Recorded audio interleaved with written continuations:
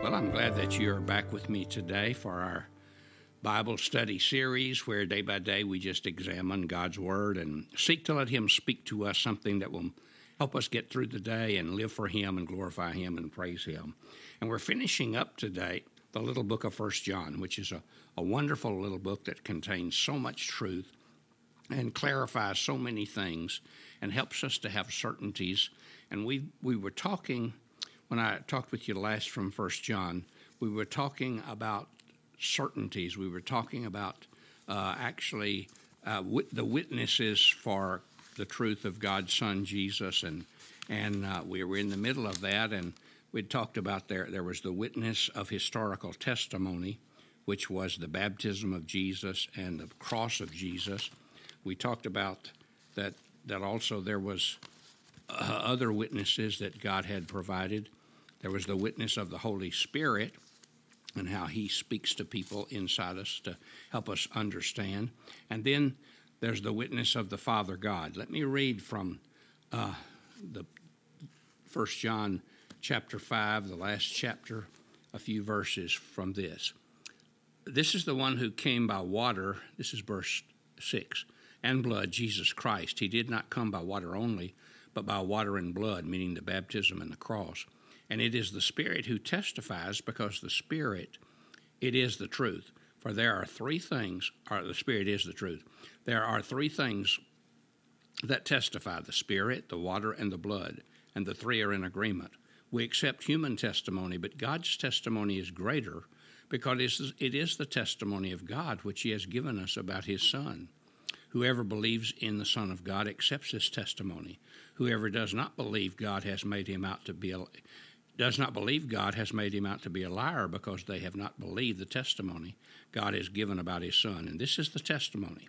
God has given us eternal life, and this life is in His Son. Whoever has the Son has life. Whoever does not have the Son of God does not have life. One thing I like about John, he's very simple, yet it's profound. But it's so simple that it's not hard to understand. And I don't think it could be much clearer than that. He who has the Son has life, and he who does not have the Son does not have life. That's about as clear as it could possibly be made. But let's talk about how the Father has witnessed to us, has declared to us. And there's the witness that God has given us. Now, it's one thing to accept the witness and testimony of man, but just think about this. This is the testimony of God, the holy God of heaven, the eternal Creator. And if we believe two or three people concerning something that has been said as true, and that's what in Israel, something that came before a court, something that was involved in a crime or whatever, if they had three testimonies, three people who testified to the truth of it, then it was pretty certain the person was going to get convicted, because they really like to have three. And we've already seen that we've had several, and now God is the final testimony and the greatest testimony of all. And it's believable because He is God, and He's a final, authoritative, and conclusive. Now, what has God said about His Son? Verses 11 and 12 are clear about what He said. For there we read, and this is the testimony. God has given us eternal life, and this life is in His Son. And he who has the Son has life, and he who doesn't have the Son does not have life. Now, there are three important truths in those two verses about eternal life.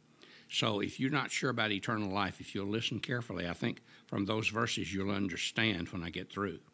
First, he says that the Holy Spirit that the eternal life is a gift from God. Eternal life is a gift from God. He said that the Father gives it to us, and He's given us eternal life. It's not something we are rewarded for by our good works. And Romans 6:23 contrasts the wages of sin produces death, but the gift of God is eternal life through Jesus Christ our Lord. So it's a gift. We receive this gift of eternal life when we put our faith and trust in Jesus as our Lord and Savior, and that's when we come to know Him, and that's when we have eternal life. It is found in Christ, so in order to give us life, God gives us His Son, and if we trust the Son, we have that.